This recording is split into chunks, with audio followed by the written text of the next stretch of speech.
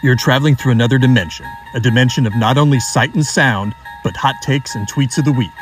A journey into a wondrous land of UCF football, whose boundaries are that of imagination, or the College Football Playoff Committee. There's a signpost up ahead. Your next stop is the Pegasus Podcast 100th Episode Spectacular. This week, we celebrate the Space Game. 3, 2, 1, 0. All engine running. Liftoff. We have a liftoff. 32 minutes past the hour. The Knights' 100th game at the Bounce House. The unveiling of Bright House Network Stadium here in Orlando. It's Texas, the 6th-ranked Longhorns, taking on the UCF Knights. And the 100th episode of the Mikey Keene Hype Machine. The Pegasus Podcast.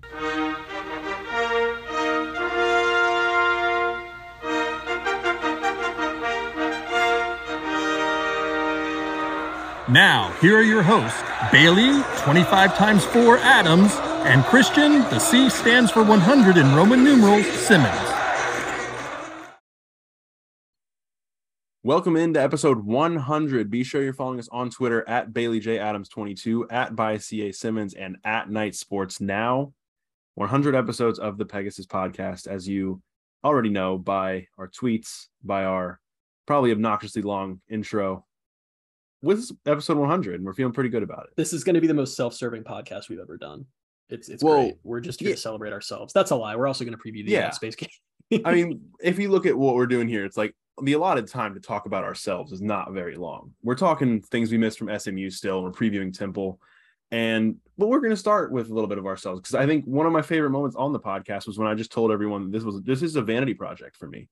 That was like a thing that I said on the podcast. That's become such a running joke between us since you said on the podcast. I forget what I even said. I said some of our listeners don't care about whatever. And you were like, well, this is just my personal vanity project. And you said that again because Bailey and I had a discussion, because earlier this week, Bailey was like, do we want to talk about it being our 100th on the podcast? And I was like, I don't know how many people like care about it being our 100th. And you were like, you forgot. This is my personal vanity project. We're going to talk about it being our 100th. So welcome, listeners, to the 100th episode.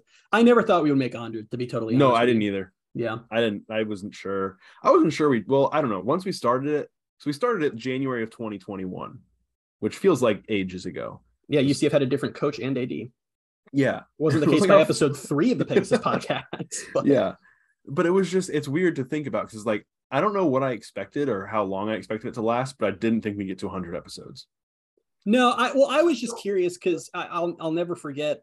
Because one of the first people I told, other than us two, that we were starting the podcast was Trace Trilko, and I was like, "Yeah, Bailey and I are starting a UCF podcast," and he was like, "Oh, that's definitely a niche that no one's very original like, yeah, very original." And I'm like, "Yeah," and that was my main thing, was I was like, "Are people really going to listen to this?" Because there's like 45 UCF podcasts, but people have listened, and it's been a ton of fun, and I'm glad that we're sticking with it. It has been a lot of fun. I kind of maybe thought like we'd make it through a season, and like in last season, and then be like done, and we just kind of kept doing it. Like there's been no talks at any point. We're like, I'm getting tired of this, because it's fun every week. Like. It is fun. I mean, my whole thing from the start was the only way I was going to stop doing it is if like I was like, I don't want to spend so much time doing this if just no one's going to listen to it. So like as long as people are there to listen, I'm fine to keep doing it. So. Yeah. No, I mean, I look forward to each week hopping on the Zoom here and talking about our different UCF musings. I think we've had some like things that I wouldn't have experienced otherwise because of this podcast. Like thinking back last year to some of the late night podcasts we did, like the Boise State one, where that was a weird enough game to begin with, where it ended at like just before 2 a.m. But because of that, like the fact that I have that night of like game ended at 2 a.m. We did the podcast until like 3:30 in the morning. I think it got posted at 3:30. I was asleep maybe by like 4 a.m. And it's just like things like that where like at the time I wasn't thinking like, oh, this is gonna be a great memory. But looking back, I'm like, it's been fun. Cool. I've been trying to quietly eat a McDouble in a Tampa hotel as we break down the Gasparilla Bowl. We've been sadly in an Airbnb at 2 a.m. breaking down the Louisville game. We've had our adventures. We've learned more about the city of Shreveport than I ever could have imagined going into doing this. It's been a hoot. That's the thing, is if it's fun to like kind of interact with people on Twitter too, like who have been listening to us for different like variations of time.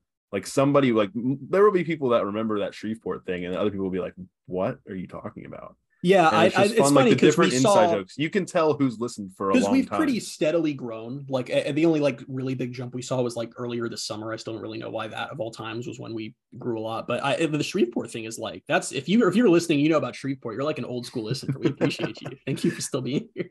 I fully give you permission to gatekeep our podcast if you've been listening for that long. Yeah, call other people out. We don't want to grow at all. If anyone tweets like, "Oh, I'm listening to Pegasus Podcast for the first time," go off on them and be like, "Well, I've been here since January of 2021." Gosh, we've had a time on this podcast, and it's been a good time. We're here at 100 episodes. I don't know if there's really anything else to say. I just want to say one more thing before we actually talk about what all of you are here to listen for. Those of you who haven't just skipped through this, I want listeners' opinion on this, and feel free to tweet us because I'm curious. So our name is the Pegasus Podcast. That was one of 5 names we came up with. And I'm curious if you guys think we picked the right one. So I'm going to give you the 5 names that Bailey and I had before we settled on Pegasus Podcast. So the first one, which is really, really creative, was the Night Sports Now podcast, which was certainly creative. That's, the site that we found and we were at UCF and still write for. So really good there. I hated this one, but you liked it. The Canaveral Blue podcast. I did like that one. I still like it. I like the Pegasus Podcast better, but I do like the Canaveral Blue podcast. Well, my main thing was I think UCF owns that term. I don't think we can just be nah. The Space U podcast, also a term that I believe UCF either owns or tries to own. Probably. And then this was mine that I really liked. That you didn't like. It was the Nighttime Podcast with a K instead of a K on night. And then I think your issue with that was does that mean we always have to record at night? And I was like, no, I don't think so. Well, I think that probably would be my issue with that, was because that was a thought I just had. I was like, wouldn't that mean all of our episodes would be late at night? We do have the late night. Should we have called the late night pods the nighttime pods? Was that a missed opportunity? No, I don't think so, because I feel like other people, I know there's the night shift, and I know the Ben Rat guys do the night shift, and I know there's different variations of it. I'm fine just doing our late night pods. Well, I don't know. There you go, guys. If you think any of those names are better than Pegasus Podcast, you're wrong, but let us know. I think it was one that I heard with Pegasus Podcast, and I was like, yeah, that just sounds good. Sounds right. I like alliterative names. I don't think it was I don't think there was a long process after. I think it was your dad was the one who my dad came up with Pegasus Podcast, and he's the one really good with it. Does our intros, and is it's all very, very thankful for all of that. I think my dad may have come up with the name Night Sports Now too, when we founded Night Sports Now 5 years ago. Possible. I don't really remember, honestly. It feels like a lifetime ago. But okay, yeah. I think that was enough of ourselves. Probably. I don't know. Maybe it wasn't. Let us know. We'll do more about ourselves on future episodes. This is a vanity project. No, we won't. Hey, don't say that. We might. I might just do it on my own. I'll go rogue. But we'll jump in here to some of the things we missed from the SMU game, which time is a weird construct, isn't it? Sure. Because that feels so we're recording this on Monday evening, and that was last Wednesday. But it doesn't feel like it was last. It feels like way more than a week ago. It feels like a really long time ago. In my head, it feels like it was before the hurricane, which makes no sense. But that is kind of how it feels. Yeah, I don't really know why, but we covered a lot on that. I think that was one of our longer late night episodes. Because it was optimistic. The other ones, it wasn't really negative. It wasn't one of those where we were like, all right, let's just say these things. We got to get out of here. I don't want to talk about this game anymore. It was like, I could talk about this game for a while, and we did. So not a ton to jump through here. One thing I don't think we talked enough about, and this was something you brought up to me, was they could have been a closer game, especially earlier on, if SMU kind of, as well as the UCF defense played, SMU kind of shot itself in the foot with some of the drops they had and some of the missed opportunities. So, there's a silver, I don't know, it's not a silver lining, but there's a caveat there to the way the defense played. Yeah, still that was kind of, so I rewatched the game on Sunday, I think it was, and that stood out to me a lot more, because that's the thing that you just don't necessarily, you don't necessarily notice trends when you're watching a game for the first time, because you're not going to you don't see something happen once and you're like, that's going to be a trend. You're just watching the game. And SMU had 3 or 4 critical situations on offense where they just had an awful drop. There was one of them, it was a key third down conversion attempt, and they got their guy after Mordecai danced around, and it was a perfect pass lofted to him, and he just dropped it. And I kind of just want to throw the caveat of, as I guess caveat is the right word, because it's what came to my mind, is as good as the defense played and as excited I am for what the defense is going to do, it's not like they are gods. There were definitely things that SMU could have done to make that. I think I talked about this a lot with you off the air, is I think one thing that we and a lot of media all over the country get bad in the habit of is everything is from your team's perspective, obviously, but you notice that when you're covering a game, it's when UCF's playing well, it's never, oh, SMU's good, it's wow, or SMU's bad, it's UCF is playing well right now, or UCF is playing bad, UCF did this, UCF didn't do that. I noticed that because in the press box, there were some SMU media sitting near me, and it was like hearing them talk about the game. It was just a complete, like their whole thing was, wow, Mordecai is like missing his throws or like what. And I'm just trying to be a little more cognizant of like, it's not always from UCF's perspective, and SMU could have done things to make the game closer, and they did. Yeah. That's nice. And then, so the caveat to the caveat is a stat that I think it was Jason Beatty from the Orlando Sentinel that tweeted it, was that Tanner Mordecai, UCF held him without a touchdown pass for the first time since Halloween 2020. And that broke a 17-game streak of him throwing at least one touchdown pass. So that's the caveat to the caveat is like, yeah, they missed some opportunities, quarterback, but they still, I mean, I still think he's probably one of the best in the conference, if not the best in the conference. Dude, after this weekend, I'm completely back on the Tulane train. That's another thing. If you guys are longer listeners, last year I was obsessed with Tulane and then they went 2-10, but Michael Pratt is fantastic. I might put Michael Pratt. He had some just stupid throws against East Michael Carolina. Pratt's up there. Clayton Tune is like, I'm not there putting some Clayton weeks. Tune up He's there. up there some weeks. He's up there. He's not up there other weeks. Coming into the season, I thought he was. This year has just been a weird one for Houston. But Gary Bohannon was on a preseason watch list, so you got to throw him in there. Hey, is it Jerry Bohannon or Gary Bohannon? We still haven't figured that out. That's another long running thing. Bohannon was on a preseason watch list, so which obviously means he was great, and he was from Baylor, so yeah. And Holt Naylor's dad is the PA announcer, so that does count for something too. I mean, Holt Naylor has been in college for 13 years. But yeah, no, I mean, Mordecai is one of the best in the conference, if not the best, up there with Michael Pratt and Holt Naylor's dad and everybody. But no, it was a great job by UCF's defense on the whole.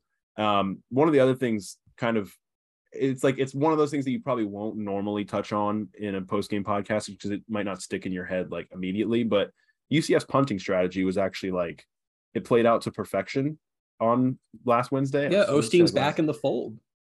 And it was weird because like I just kind of had forgotten that like it wasn't really a true switch that UCF made, because even at the time when they put in Mitch McCarthy, it was like I think Gus had even said like, oh yeah, Osteen, like he's still gonna like make a difference for us. And I was like, I don't know. No, UCF has situational punters, which is, I don't know if they're I can't imagine there's a long list of teams that have that, but that's very much what they have, and that sounds stupid, but it's working really well. Osteen penned him like twice, didn't he? Yeah. The thing about Osteen is he's not the guy who can hammer a ball like 60 yards down the field, but he is a guy who he can put some air on it and really give you a chance to like, nail that spot on the field. So having two punters that can kind of different things, it weirdly works. It does. Yeah. I mean, I think he had one of them bounce and they downed it. I think he had another one go out of bounds like the 4-yard line or something like that. And yeah, it was funny to kind of see the way that played out in a game. Because McCarthy is the guy who's probably going to come out there and try to give you 40, 45-yard punts and hopefully flip the field, whereas Osteen's going to try to pin him deep. So we'll see how that continues to play out. And then another thing that seems to be working well for UCF, I mean, not this like a major thing, but the backup quarterback situation, because we've seen now for 3 games, whenever they've had to bring in a backup, or not had to bring in, but whenever they've brought in a backup at the end of a blowout, it's been Thomas Castellanos. And of course, there's the 4-game rule as far as you want to keep your red shirt. And I think it's going to play out like, and I don't know if I'm sure this is probably by design, but we don't know for sure, for a fact. But Temple would probably be a game where you would maybe expect to have your backup ended late. So maybe the Temple game is the 4th one for Castellanos. And then you have ECU and Cincinnati, who probably aren't games where you're going to see your backup unless there's an injury. And then after Cincinnati is Memphis. You're probably not going to see a backup in Memphis, maybe not even Tulane. So like at this point, it's like you're getting toward the end of the season and you've still used Castellanos in just the 4 games. And there's only a handful of games left where if Mikey Keene needs to come in as a backup at any point, he can without burning his red shirt. I am curious if Mikey will come in at all, because I'm a little curious about those later games, because you're right. I mean, it's like the wink, wink, obvious thing here is that Mikey Keene is redshirting because, I mean, he hasn't left yet or like not been with the team because he knows that, whenever you're a backup quarterback, you're a second away from, you're one bad play away from being in the game, just like he was last year. And I know some people have kind of like misconstrued this a little bit. Tommy is the backup. If John Rice Plumlee, God forbid, got hurt against Temple, Mikey would be the quarterback. Mikey would come in at that point. But I do think from Mikey's perspective, like, I don't know if we will ever see him on mop-up duty because you can still get hurt in mop-up duty. And I don't know if that's something that Mikey's willing to do. I don't know if he's willing to come in as that guy. And it's a bit of a conundrum because I also don't think John Rice is a guy you ever want out there in garbage time because he just refuses to not get tackled. Like we have seen, like we saw against SMU, the game is completely away and he's still doing risky things. So I don't know. It's interesting, but they've managed it very well so far for sure. That's where this thought was kind of born from, was like, you probably don't want to keep him out there. And if it gets to a point where if Mikey isn't that guy that you want to put out in mop up duty and Tommy's already redshirted, I mean, what are your options really? Like, unless you don't really care and you'll burn Tommy's red shirt, but I don't feel like they want to do that. I do think the red shirt burning doesn't matter as much as it used to. Yeah. But I still think that would be stupid, especially because you look at Tommy, and we are way ahead of ourselves here. Let me be clear about that. But say that Tommy wins the job next year and turns out to be as good as UCF hopes he is, and he's the guy. Tommy's like 5'10" or something. I mean, he's not a quarterback who's going to go to the NFL. And he is the type of guy where it's like, do you want to have burnt a red shirt for him to basically play in garbage time when it's not like he's a guy that's going to take off for the league. I mean, he could be a 4-year starter if he pans out, And it's the thing too, where like the garbage time, yeah, I know he's getting snaps, but he's not doing enough in garbage time to like really say, oh yeah, he's getting valuable experience. Like, no, yeah, he's getting into games, but he's not really like, he doesn't have enough to do. I think he's thrown like 3 passes. Yeah. And so there's not enough. It's a weird situation. It's like, I would imagine, yeah, you want to keep him redshirted, and you probably want to honor if there's been some kind of deal with Mikey. You want to give him his extra year of eligibility, not, use him up in games that don't really matter. So I am curious because the one thing UCF hasn't had this year, and we'll see if they have it at all, because I just don't know if they're built this way, but like some of those 2017, 2018 games were like, you would see the backup like as early as late in the third quarter. Like, we haven't had a situation where I think the earliest Tommy's come in has probably been like 8 minutes left in the game, something like that. Yeah. And I think the earliest we would have seen, like, because I think it was the South Carolina State game where it was like Gus wasn't happy with how the starters played for a lot of it. So he kept them in for longer. Like, that was the kind of the game where you expected to see Tommy maybe play in the third quarter. And I don't necessarily know if there is a game on the schedule where that's an issue you'd run into, because that is a little different. Like having Tommy basically, run some basic plays, couple handoffs to, milk a few minutes off the clock is different than, okay, we've got more than a quarter of the game left here, we're going to have to actually run some stuff, Yeah. I don't know if there's a game on the schedule where that's a problem, but I am curious what happens there too. Yeah, I mean, I don't really think it is anymore, and we'll get into the Temple game here next. And Temple is that kind of team where it's like, that's especially last year where you saw UCF beat them 49-7 when UCF was decimated with injuries. Like, Temple's not even really that kind of team this year. Like, Temple's got a pretty solid defense, as we'll get into. So it's not like it could be a blowout late, but I still don't even know if it's late enough to where you're going to even bring in Tommy or any of your backups. Like, I'm slightly worried about Temple, and we'll get into why here. And I want to be clear that I'm not worried UCF is going to lose to Temple. I don't think that that's a thing that's possible at this point. It's more, we'll get into it with some of these stats, but I mean, we talked a lot about how good the offense looked against SMU, and that, this isn't the first time we've gone through this where, we're like, oh, never mind, the offense is great. I mean, the offense has gone up and down. Great game against SC State, awful against Louisville, great against FAU, rough against Georgia Tech, but still enough to get it done, and then great against SMU in the second half. And the thing is, SMU, I almost feel like we typical late night pods for us, we always either get too high or too low. I feel like we almost got a little too high on the offense, because the issue the offense has had all season, it's not been, oh, the offense isn't good. It's been the offense is not consistently good. They go through these ups and downs, and them going up again doesn't necessarily prove that they found consistency. And Temple might be like a bit tougher of a defense than I think the average fans are realizing. I don't think this is like a cakewalk game for the offense. I don't think so either. It's funny, as we're talking about this, and we'll get into our score predictions later. Like, I don't necessarily think it's going to be a close game, but it's not going to be like an easy game. That doesn't drive together, does it? Like, I don't think it's going to be an easy game. I think they're going to win by a decent amount. And I think it has more to do with SMU's offense and how good UCF's defense has been. But Temple, yeah, I mean, Temple. What did I say? SMU? Yeah. So we're doing that again, are we? It's not me this time. Yeah, that's true. So I mean, we can jump into all this now, actually. So UCF coming in at 4-1, 1-0 in the AAC off their 41-19, 13 win over SMU last week. And then Temple's coming in at 2-3, 0-1 in the AAC. They were off last week. Their last time out, they lost 24-3 at Memphis. And that was a game that was like 0-0 at halftime or something like that. Yeah. Memphis. I forgot the first M on Memphis. Memphis didn't score any points until late in that game, because I watched a good chunk of it, and they did not look good. Yeah. So I mean, you can see kind of by that, Temple's got a defense. Temple's been a program that's kind of been about defense for a while now. So this is kind of this opportunity for UCF to show that it can find some consistency finally. like you said, I mean, it's been one game off, one game on, one game off, one game on for the offense. The defense, I think, more or less has been, top notch all year.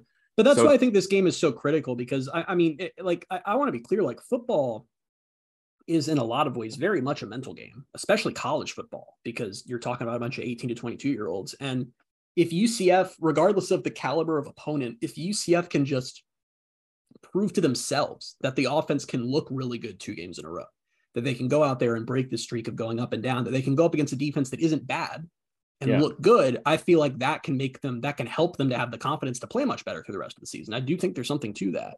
Yeah, and I think that makes it mean that much more. It just means more. That Temple is a good defense. And so if the offense can come out and continue to build on some of the stuff it did in the second half against SMU, it will start to feel like, okay, we're doing this a little bit more now, and we've kind of found ourselves as an offense. Because it really did. I think we talked about it on the late night pod.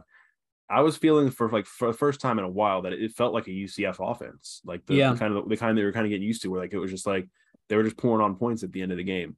It just felt less like, oh, they're out talenting a team than, oh, they've actually figured some stuff out here. And that's not to say SMU's defense isn't bad, because it is, but we even talked. I just that was the first time I had real faith. Like even after FAU, I didn't really have faith. Obviously, I didn't have faith after SC State's an FCS opponent. This was a game where I'm like, okay, if they can play the way they did in that second half, and I understand, as I said on the late night, a lot of that is what SMU was giving them, and not every team is going to give you that.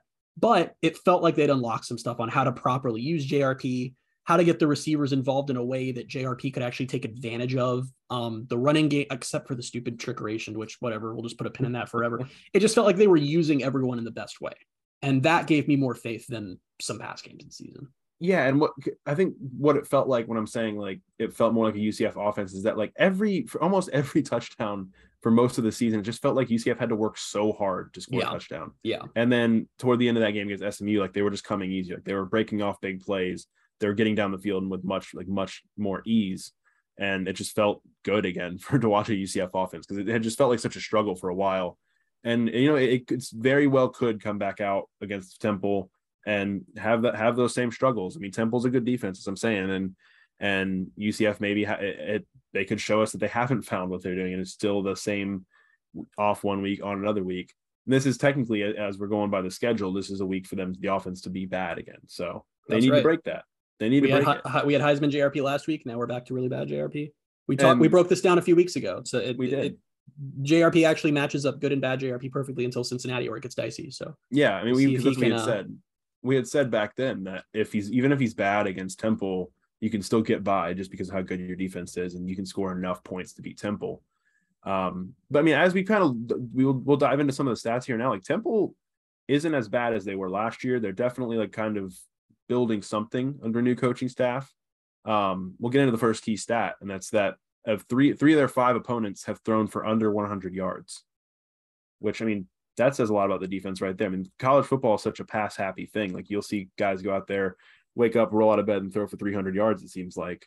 And Temple's not giving up a lot of passing yards. If that stat doesn't say JRP is going to feast, I don't know what does. I mean, and the giant caveat to throw here is Temple has not played a good schedule so far this season. Their games have come against Duke, Lafayette, which apparently is a real school, Rutgers, UMass, and Memphis. So Duke's actually good this year, which is like, well, not good, but not bad.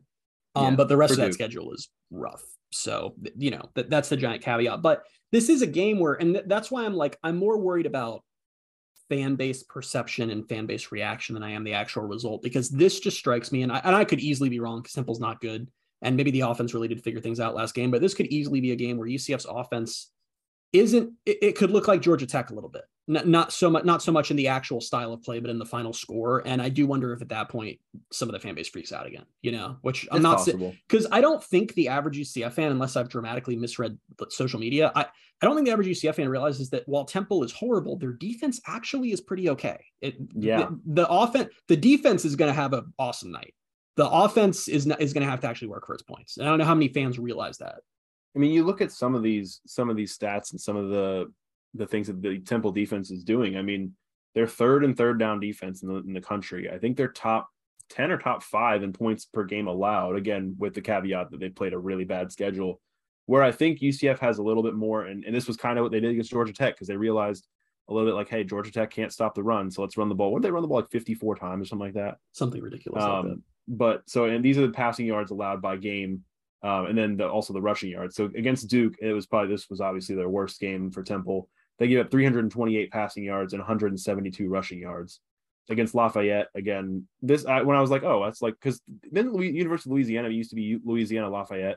Yes. And so this isn't University of Louisiana. This is Lafayette. They had 83 passing yards and 27 rushing yards. So, I mean, take that for what you will. Against Rutgers only had 59 passing yards, but they ran for 142, and they won that game 16-14. You know what's crazy? What? Lafayette is in Pennsylvania. I didn't know that.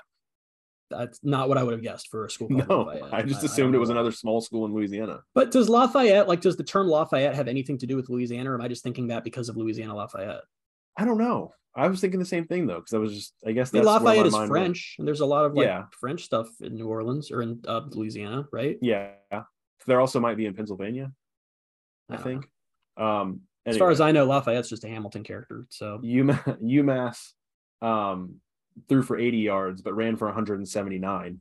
And then Memphis threw for 195 and ran for 136. Like, their rush defense is a little bit more, they give up a little bit more on the ground, but the pass defense, and I don't know whether that's, it is some of it's their pass rush, which we'll get onto, but their secondary, it's on the whole, they're not giving up a lot of passing yards. No. And as we've seen from time to time this season, sometimes UCF just can't get it done through the air. So that kind of does give you a little bit of pause, I think, coming into this game. And if they're able to do what they did against whoever they played last week, SMU, sorry, my brain just shorted out there for a second, and, get the ball to the receivers not too far up the field and let the receivers work, that can work. But, I mean, I think, and I know y'all are going to get mad at me because, whenever I say even one remotely negative thing about JRP, you guys freak out, but we've established through 5 games that JRP cannot even close to reliably throw the ball downfield. That's fine. But if you end up in a situation where a team's giving you that and trying to force you to do that, I don't think UCF can be successful doing that. And I think that's where defenses can hurt them. So that's what you do have to avoid. Yeah. And there is something to be said, I think, about the way they've kind of at times taken what the defense has given them, more or less. Like against Georgia Tech, it was like, okay, we know we're going to be able to run the ball. So they ran the ball as much as they did. Last week, they made that adjustment where, hey, they're giving us the middle of the field, so we'll run these slants and we'll get it done that way. Temple may not give you a lot in the passing game. Maybe they're going to have to rely on the ground game to get it done. But I think in most games, you're going to have to be able to throw the ball at least decently well to come out with a win. Yeah. You can't have UCF's not going to win a whole lot of games with the 49-yard passing performance we saw against Georgia Tech. They got lucky there because of how bad Georgia Tech is, but you can't see a repeat of that. You can't. Yeah. I also just wonder because, you look at some of these scores, UCF more than a few times this year has, basically taken a tight game in a halftime and then ran away with it. I think they were up 2 on FAU. Is that right? And they were down 3 on SMU. And I'm looking at Temple's game, and that's kind of how some of their games have played out. At halftime of the Memphis game, it was Temple 3, Memphis 0. And so I would just caution fans to, if it's a tight game at halftime, to not flip out, because UCF's probably going to just run away with it in the second half. But be aware that might occur. Yeah, and part of the reason they are able to run away with some of these games in the second half is their defense. We'll get on to the next stat. Is UCF has allowed 29 second half points this season, which averages out to 5.8 per game. It's pretty freaking good. That is good. And it makes sense. It's when you put it that way, it sounds kind of crazy, but when you look at the game by game, yeah, it checks out. I mean, even the game they lost, they didn't give up a ton in the second half. It was all due to the offense not being able to put up any points. And I would point out that on top of UCF allowing 5.8 points in the second half of games this season, Temple is scoring 7.4 points in the second half of games this season. So I feel like there's a good chance of Temple just not scoring in the second half, which is nice. Yeah. This is definitely a game that the defense is going to win for UCF. I mean, we'll see what the offense looks like, and hopefully it looks good again so we can relax about the consistency issues. But this is a game that, the reason I'm not worried about this game is because Temple's offense is really, really bad and UCF's defense is really, really good. And it is pretty damn rare to see a situation where the really, really bad offense wins that matchup. Yeah.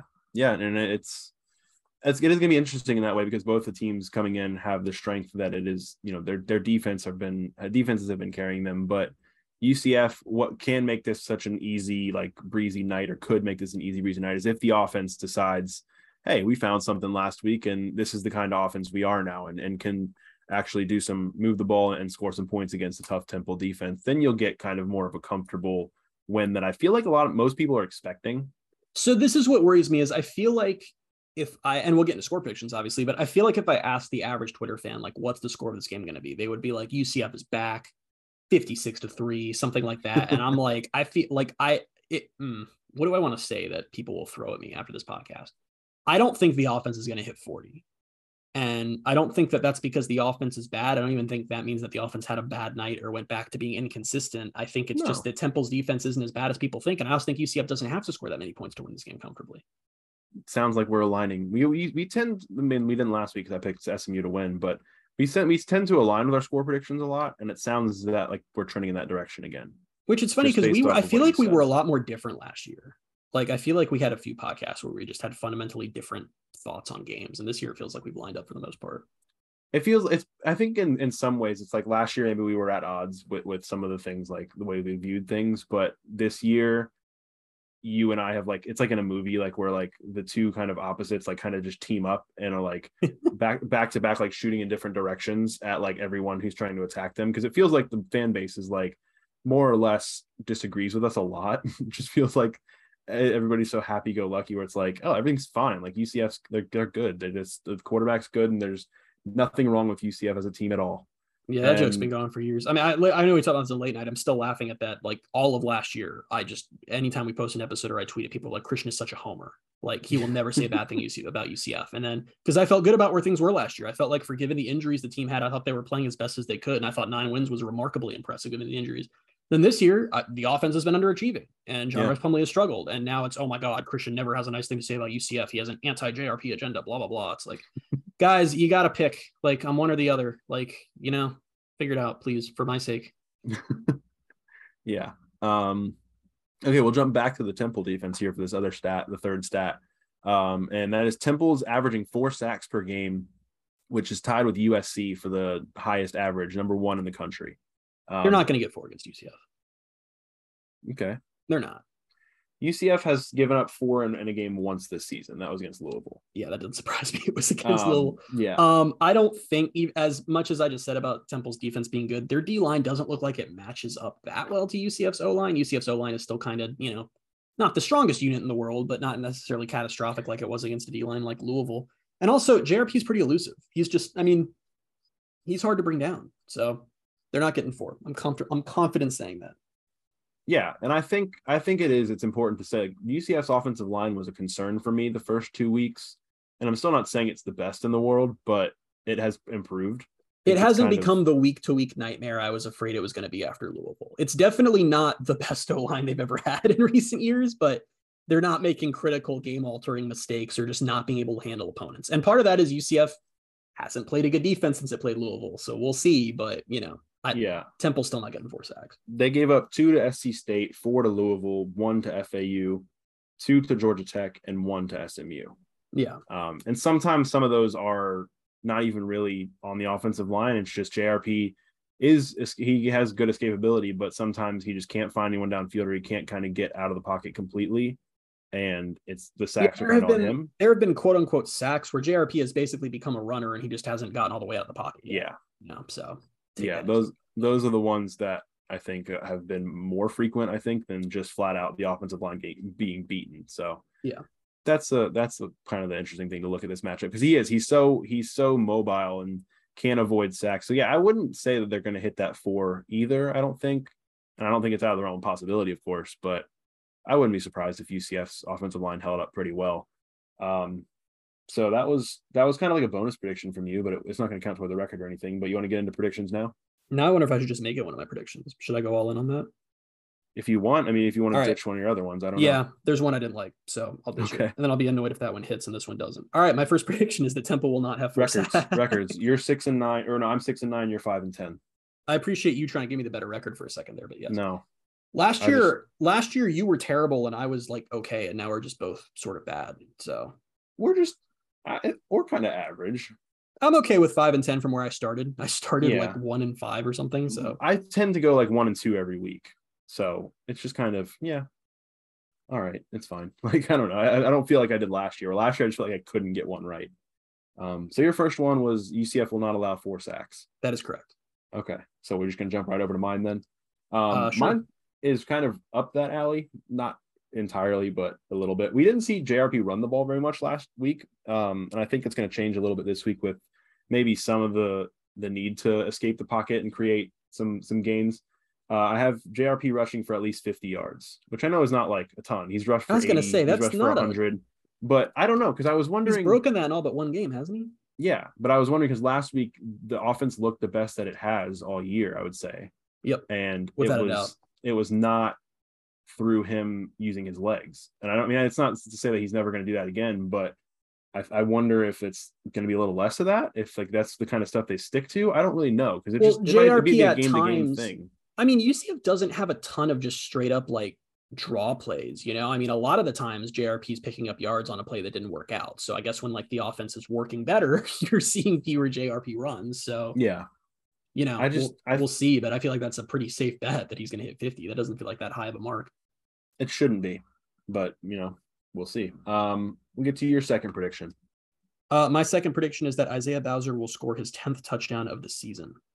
Isaiah Bowser is at 8 currently, and UCF has more or less gone for the very effective red zone offense strategy of once they're in the red zone, Isaiah Bowser is now the quarterback and the running back, and is just going to get the literally. I would love to. I should have looked at the stat. Like as far as red zone scores for UCF this season, have any of them not been Bowser or JRP?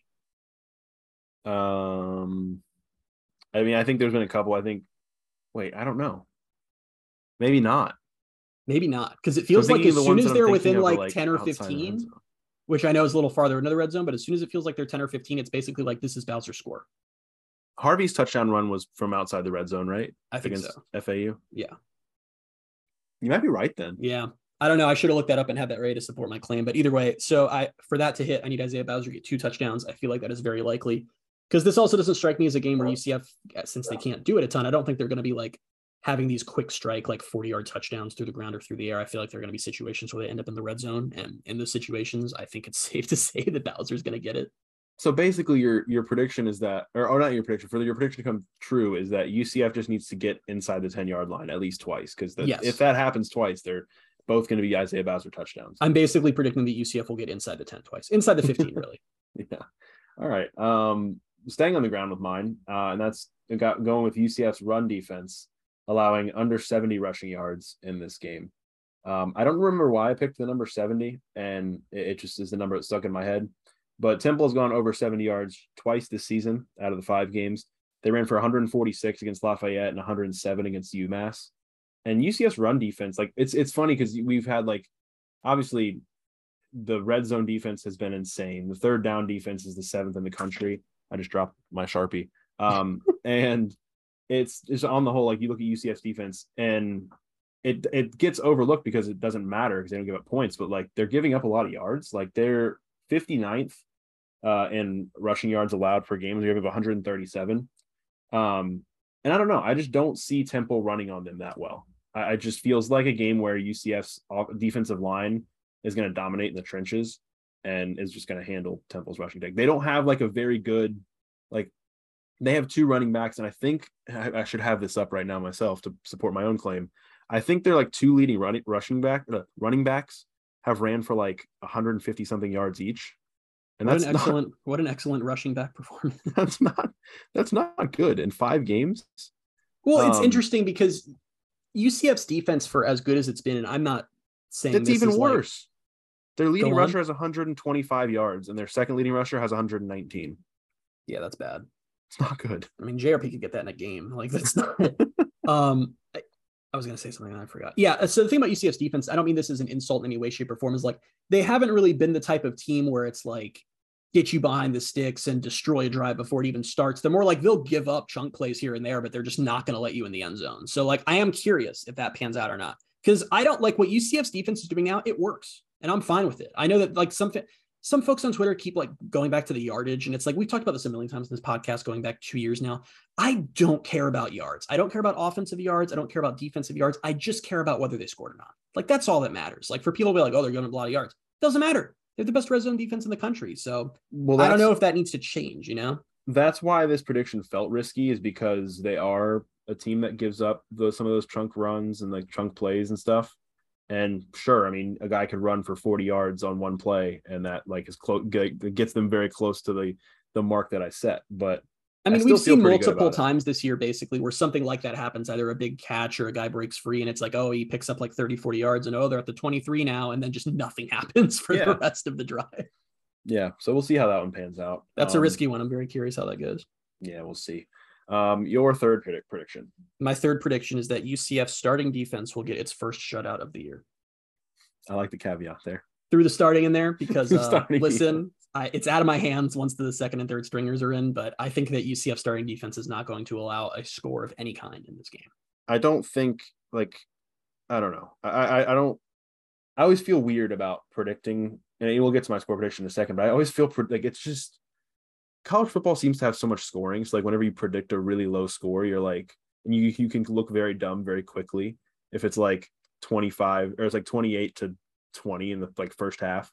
But it just feels like one of those games. Like they're not going to score a lot of points. Well, the thing about college football, and it's why we love it, is like you could play the exact same game 10 times and get 10 like wildly different scores. I mean, you see that anytime teams play twice in a season, the game like rarely, if ever, works out the exact same way. Like look at like 2017, UCF plays Memphis third or fourth week of the season. They crush them 40-13, get a bunch of turnovers. Then the conference title game 2 months later with the same two teams goes to triple overtime. Like it's just, you can predict all you want, but these are college kids and weird stuff's going to happen. So two things. One. So I don't think Stan Drayton it's interesting to think if UCF could get a shutout, that'd be great. They only gave up 7 points to Temple last year. But I don't think Stan Drayton is going to pull a Rhett Lashley and call 2 timeouts inside of. I don't think so. The last 5 seconds to score a touchdown. So if we get to like the 5-10 second mark left in the game and the defense hasn't allowed anything, you might feel pretty good just about as a whole, getting a shutout. But the other thing was just a weird thing that I encountered earlier today, because this coming Thursday against Temple is UCF's 100th game in the bounce house. And UCF had asked people like, oh, how many have you been to? And so I was like, oh, let me go back and count and like kind of see. So I'm going back through the schedule and I get to 2017. And this was just I was on like footballschedules.com or whatever it is. And it was just, obviously it was an error, but looking at 2017, it had the first Memphis game. It said that win 40-13. And then in parentheses said double overtime. No. Just so like the idea of like that's like 40-13 and double overtime just is obviously not even possible. If you or any of our listeners have ever played NCAA 14 or 13 or 12 or any of those games, you'll occasionally see like when I'm simming games, I'll see one like that. It's like, oh, this team won 37-17 in overtime, and I'm like, what? Excuse me. Yeah, that was a weird moment I had earlier. I was like, that's kind of ridiculous. Like someone should probably fix that. Okay, we're still on the points thing here. Okay, hold on. I'm about to take us on a tangent. A team could win an overtime game by double digits, right? Yeah. Okay. Because say that you have the ball first and you score, the other team gets the ball and like throws a pick six. Yeah. Okay. 40-13 might be tough. Couldn't be 40-13 at all. It's like the coach just goes, I enact my double or nothing penalty. And you just keep going. That was a funny thing to read. My final prediction is that UCF will score more points on Temple than any of Temple's previous opponents this year. It's a low bar. They gave up 30 to Duke. They gave up 16 to Rutgers. They gave up 14 to Lafayette, 24 to Memphis, and 0 to UMass. So that is a very low bar. I think they can beat 30. I hope and pray they can beat 30. You would hope. I don't think they're going to like blow past 30, but if they're in the 20s, we may have to have a conversation. There will be some dialogue about the UCF offense. But let's get into score predictions. All right. I think we're going to line up here. Sure. Go ahead. My score prediction, which I texted you earlier and ended up making it my prediction, is 35-7 UCF. Oh, okay. So I think it's going to be 35-0 UCF with like 8 minutes to go in the game, and then Temple will score. So I don't think UCF's going to destroy them here, but I don't think the defense is really going to let Temple's offense do much of anything, and I think the offense will have an okay day.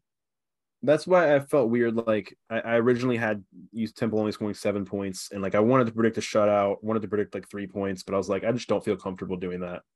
So I gave each team. So with your score prediction, I gave each team an extra field goal. Nice. UCF, I go at UCF 38, Temple 10. So we're within the same. It would really annoy me if Temple scores 10. Really? Yeah, and that's stupid. Like that's really dumb because there's a very high chance they do. But isn't that lower than UCF season average? Like I don't know why that would be like a. Okay, so part of this is I got in like a very mild Twitter spat with Jeff Sharon because he took objection to the idea that this was the best UCF defense ever, and he for some reason landed on the 2014 UCF defense, which is the one that gave up almost 40 points to 2-10 UConn. And I just like, I'm all in on 2022 UCF's defense being the best ever now. So I need him to start stat padding here. We need some good scores. So Fair we enough. need to not let Temple I still score think double 10's digits. good. No, got to be single digits. Can't allow double digits. 10 is good. I feel Plus, like then I want to like put up crazy stats. Like I want to be like through two, you know me, I'm always stat driven. I want to be like UCF's given up 19 points in conference play through multiple games and stuff like that. Like I want to go all in and have fun. I mean, yeah, I would love for this to be a shutout. I just didn't feel like comfortable predicting a shutout. Or no, I'm the one being points. Dumb. Like I'm giving myself no room for like I'm literally like Temple is as long as you're admitting it. Not going to score. I didn't say it. I didn't say it. You did. Yeah. Should we tell the listeners that how much we yelled at each other last week going back to your house before the late night pod? That got a little heated. I'm still so mad at you for that. I'm afraid people aren't going to agree with me, so I almost don't want to say. We had an argument about if one of my predictions from last week was right or not. That's why I went ahead and said the records, and I gave you credit for it because whatever, I'm not going to fight you on it anymore. But if we put it out there, I think more people would agree with me. I disagree, but go ahead. Okay, so your I know I'm going to explain it because you're going to try to sway the listener. And so are you? I'm going to give an unbiased, completely fair take. Of the two of us, I trust myself more to do that than I trust you. Well, that shows your bias already. Well, now my dog's barking, so you got to do it. I'm getting the assist from Selena. So if you listened last week, you remember that one of my predictions was that RJ Harvey would see a bigger and earlier role with UCF. And I credited myself as getting that prediction right because RJ Harvey got his first ever first half snap and he led the team in rushing yards. And Bailey was upset because Bailey says that technically he didn't get any more carries than he has in past games. He got his lowest carry total of the 3 games that he's played in. He got his lowest carry total of the 3. And his most yards, or yeah, but that's then that the argument and was he was used earlier than ever before. That's fair. Okay, what is used more? Is it carries or is it snap count? Both, I guess. I don't know. Okay, well, what was a snap count? I don't know, but it was probably more. You just want to get off the carries thing. Because, no, it actually might have been more because he hung out as the running back on a couple of those drives where they were throwing. Well, he was doing things on the field. I don't know why I phrased that. Like, if he's passing the ball, the running back just like sips on a cocktail and watches it happen. But what made me think I was going crazy was you trying to tell me that the yards that he produced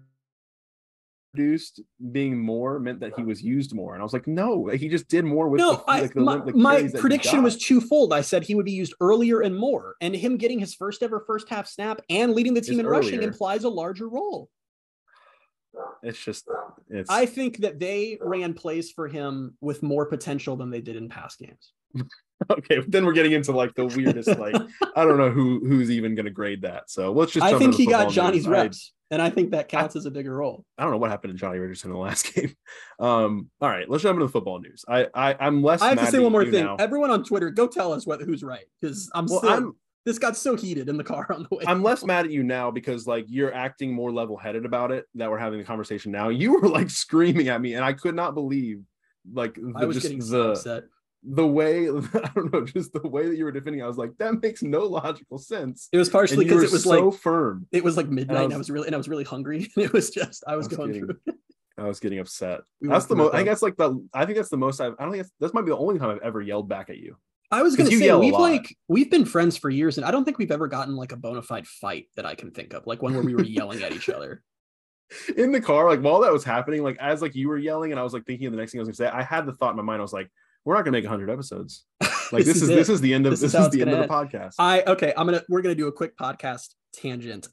We've talked about before. One of our good friends, Zach Winicky, who founded Night Sports Now with us, went on to work in TV. He's now in grad school at Florida State, looking to get into sports communications and all that good stuff. He and I, when we were in college, we did like a study abroad thing in Ireland. Like me and him went to Ireland together for a summer, and it was like a really fun time. And we got in this awful, horrible shouting match where we were screaming at each other, and it led with him storming out and slamming the door, and we didn't talk to each other for like a day and a half.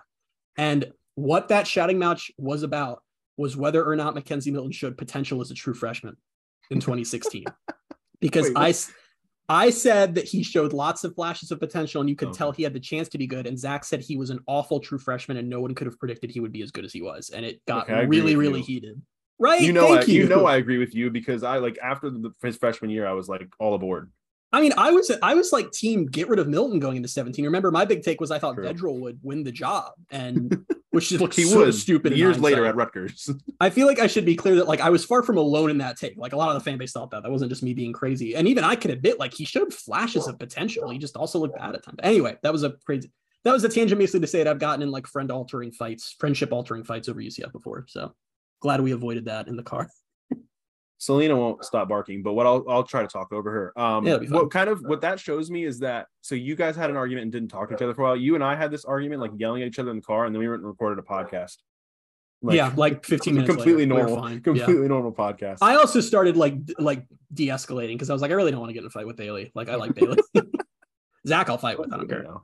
All right, let's jump into the football news here. I think we might have referenced it on the late night podcast, and that's the big news last week was Blake Bortles announcing his retirement from football in the most Blake Bortles way possible. Like he was doing an interview on Pardon My Take, and just casually was like, "Oh yeah, I retired a couple months ago," and they were like, "What?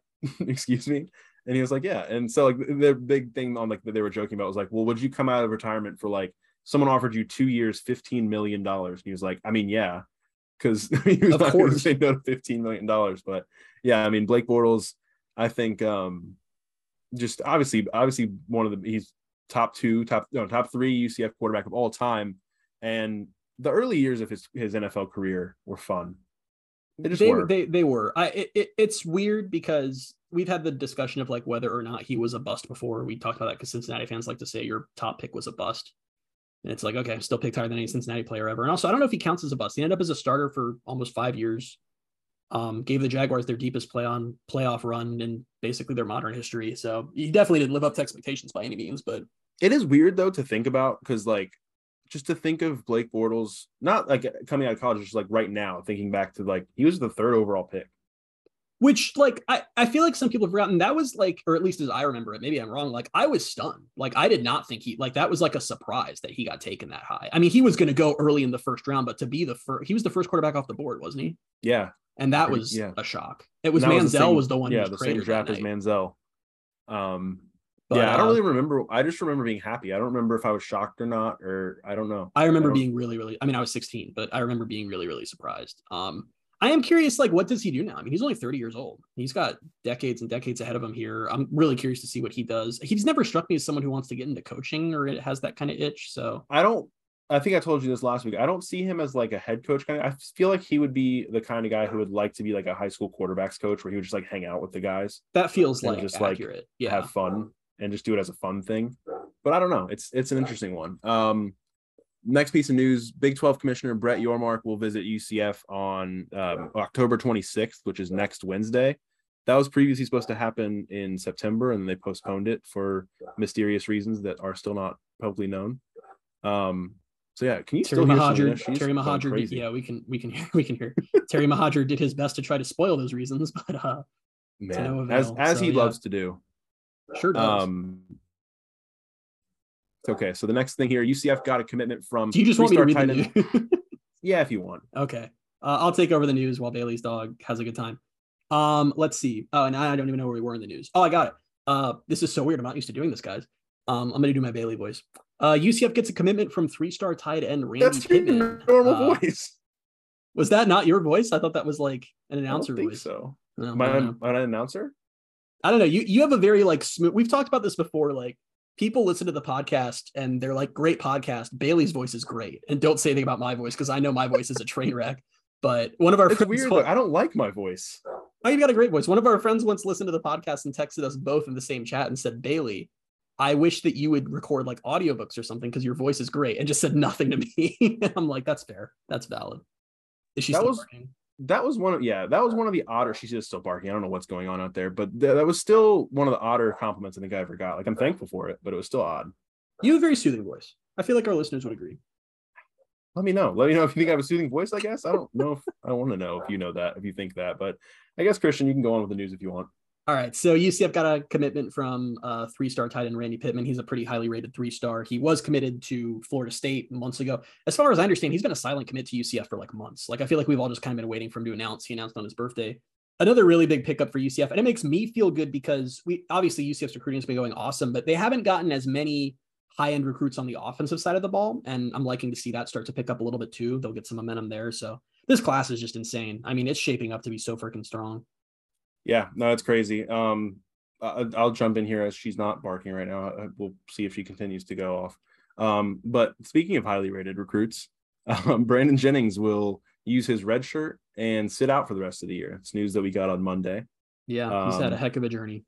3 schools in the last 9 months. Is that right? That's one way to say it. I don't know what is going on there. I mean, I know he's obviously not happy with where he is on UCF's depth chart and his usage, but but at what point do you get a little introspective? And I'm not trying to trash a player by any means. You always have to do what's best for yourself. And I'm just not convinced that what he's doing is best for himself. I mean, you actually looking as he shouldn't have even transferred from Maryland, to be honest. I mean, he was playing a lot for a true freshman at Maryland. And then he goes to Kansas State, and all word was that he just wasn't picking up the offense, blah, blah, blah. He came in late, didn't have a good spot, transfers to UCF. Few games in, not doing well at UCF, he's out. And it's you have to give yourself a chance to grow at some point. And I get for some of these, it's hard. I tweeted this the other day and replied to someone. It's sometimes you have to run this through the filter of literally every single 5-star and high rated 4-star in high school each year. That's a recruit. They're the star of their high school team. They, in some situations, their team has played on TV because of them. They have, for years of their life, going back to middle school, been touted by their community and their general areas like the next big thing coming out of there.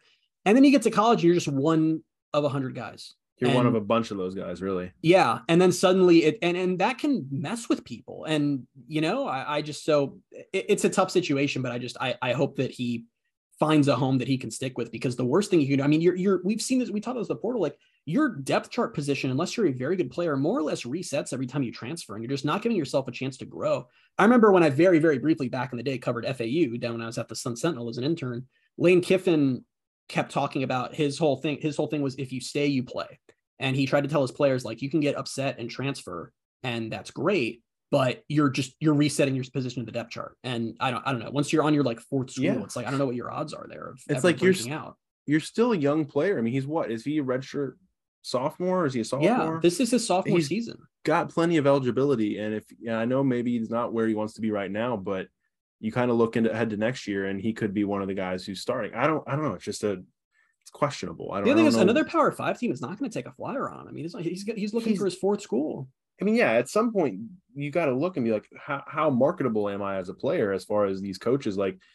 Somebody's going to take a chance. I'm sure somebody will always try to be we can be the ones to maximize his potential, but that runs out eventually, because transfers aren't just free players added to your roster. They cost a scholarship.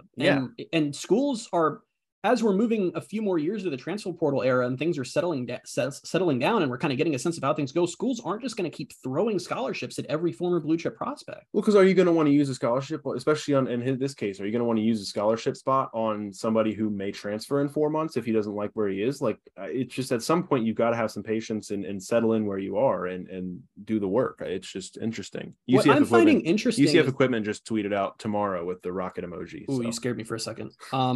What I'm not going to say what I don't understand, but what I find interesting is, I'm sorry, I got a DM on Twitter and Reddit while I was trying to talk and forgot what I was saying. What was I just saying? Oh, yeah. What I find interesting about the transfer portal too, that doesn't bode well for players like Brandon Jennings of the future, 2-3 years from now, is it seems like nationally it's a lot more valuable to go get an FCS superstar than it is to get a blue chip who hasn't panned out. It seems like those guys are having a lot more success at the FBS level and at the Power 5 level. So I find that, you look at some of the breakout stars, and it's been those guys from the FCS powerhouses who move up versus the UCF is having success with those guys. They're having a lot of success with those guys. And we can finally actually talk about how good Kobe Perry's been. Yeah. So, yeah. Finally got himself a shot.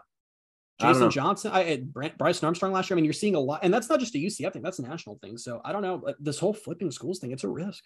Yeah, it's an interesting thing to follow. So we'll see. Next week's game against ECU at ECU will kick off at 7:30 on ESPNU. Stunning. It's an interesting one. And then finally, this isn't really hard concrete news, but I wanted to list this because it just was interesting to me. Reese Davis from College Game Day was listing his 5 favorite College Game Day sites, and he listed UCF at number 5. So that is pretty cool. I thought his list was very interesting because it more or less directly contradicts with Game Day's actual strategy on where they go. I think what it did was like prove that Reese Davis isn't the one picking where they get to go. We know Reese Davis isn't the one picking. Well, yeah, I know, but it's just like, it's very obvious. Like, I read Kirk Herbstreit like dropped a biography or an autobiography last year, and it was actually really good. I love like, that. I'm not like the biggest Herbstreit fan in the world. I don't hate him like some people do, but it was really good. I like him now. I've always pretty much liked him more or less, and after reading his book, I like him even more.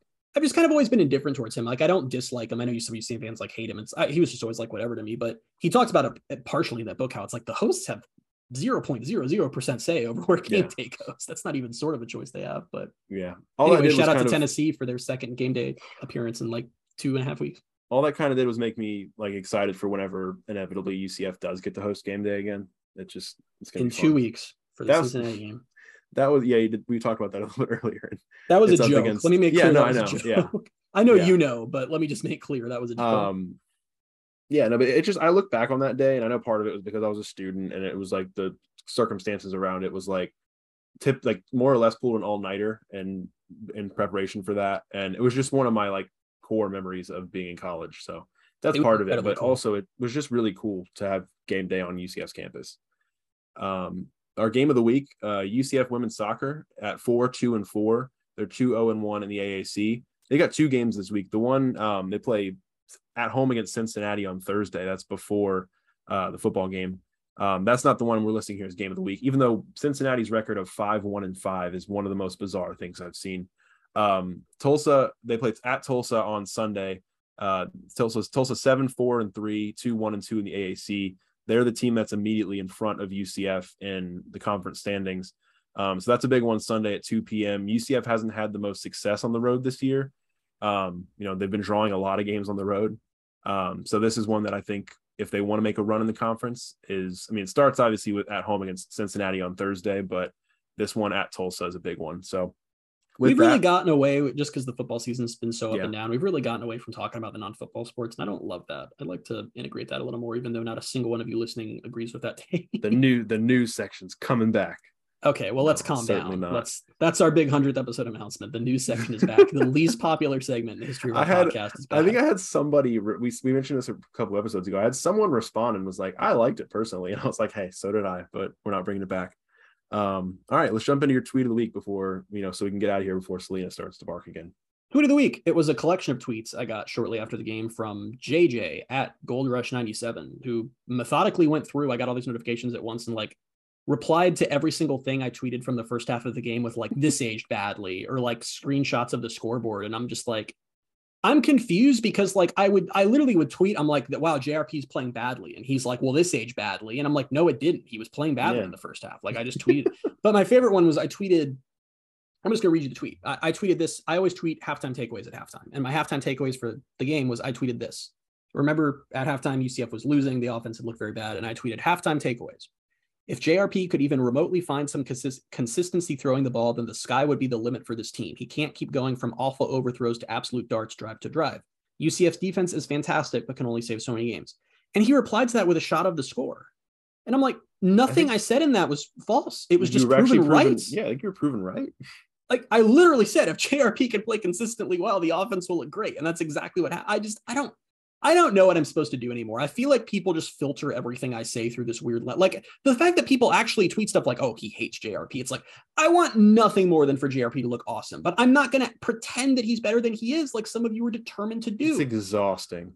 It's he has not played consistently well. He looks great. Then he looks terrible. He looks great. Then he looks terrible. And you guys, and every time he looks great, you're like, see, idiots don't know anything. And then every time it looks terrible, they're like, well, when you look more closely at the stats, his 49 passing yards are actually incredibly impressive. And it's just I'm done with it, guys. It's we're not cheerleaders. We're here to offer analysis. UCF is not a perfect program. There is no perfect program. If you think a 49-yard passing game is good, then more power to you. But we're not going to sit here and pretend like you're right. When have we ever on this podcast tried to make crap up or downplay JRP playing really well? After every game he's played well, we've come out and said exactly what we thought about what happened. I've never come out and been well, they would have beaten SMU by even more if Mikey was playing or blah, blah, blah. It's just, can you guys learn what we're saying at some point? It blows my mind sometimes. But anyway, tweet of the week goes to the guy who replied to 6 of my tweets with this age poorly when I was just tweeting things that were happening. Oh, gosh. it's just like people will purposefully, like, they'll hear from us what they want to hear from us at times. Like, I'm just berating our listeners now. People will hear from us what they want to hear from us. That's very much sometimes a sports stand thing, though. It's just everything is filtered through what you expect. So it's like, if you're team JRP, I said this to you, and I thought this was interesting. And I don't know if like what I've noticed, which I think is a really big sign of just how people just have their opinions, is like, I don't think anyone, like, JRP has had the season he's had. And I think when you go on Twitter, the exact accounts that were super pro JRP in the summer are still super pro JRP. And the exact accounts that wanted Mikey or Tommy still want Mikey or Tommy. And I'm like, that just proves that everyone's just dug in. Like, no one's actually looking at what's happened in the games. They're just like, no, this is what I believe. Like, I don't know, the folks who are still pro Tommy never made sense to me. The folks who are still pro Mikey at this point, it's like, it's not happening, guys. And after these last couple of games, why would it? It's just, no one's going to change their opinions, is what I realized. So we'll just talk through it, I guess. Yeah, I guess that's what we'll do. We'll continue to do that for another 100 episodes. Probably. We'll hope. We'll see. We'll do it. That's only 2 more years, right? Yeah. Sure. But we will be back. We'll be back Thursday night with episode 101. We want to thank you guys so much for tuning in. This, I feel like, was so much like a classic episode. I mean, especially with the barking dog in the background. It was just what makes our podcast our podcast. We had a little bit of everything in this one, it feels like. We really did. And I think we wouldn't have it any other way. So thank you guys for sticking with us for 100 episodes. We'll see if we're here for 100 more. Hopefully you guys continue to listen, and there's Selena barking again. But until Thursday night, we'll be back then. You can find us on Twitter at BaileyJAdams22, at by CA Simmons, and at Night Sports Now. Thank you guys so much for being with us, and we'll talk to you soon. Bye, everybody.